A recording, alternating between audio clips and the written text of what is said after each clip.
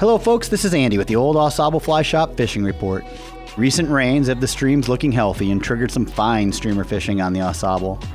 It's time to wade into inland trout waters that are quieted while wandering anglers harangue salmon in the coastal streams, leaving our accesses empty and our trout relaxed.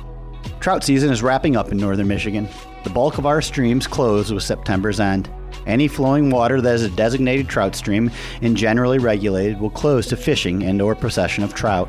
That includes the vast majority of Michigan trout waters, which are, during the season, open to bait fishing and creeling fish from the last Saturday in April through September. But there are a few places where special gear regulations require the use of artificial lures or flies that will remain open for the entire year under catch and release rules. We're fortunate that many of those precious miles wander around Grayling. There's a lot of great fishing to come in the next few months.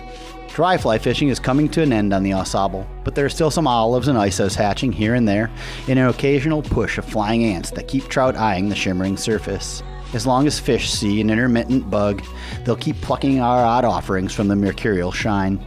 Don't fret too much on fly choice. Just pick something and run with it. If it doesn't work, simply try something else, or knot on a nymph to the dry fly hook bend.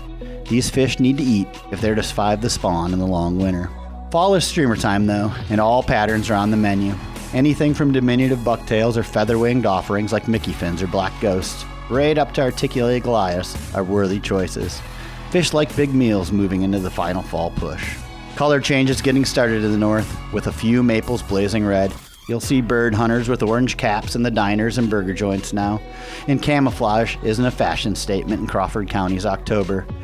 Anglers as well will join them at the breakfast counter with ventilated khaki shirts. October costumes aren't just for Halloween. Thanks for listening, and I'll see you on the river.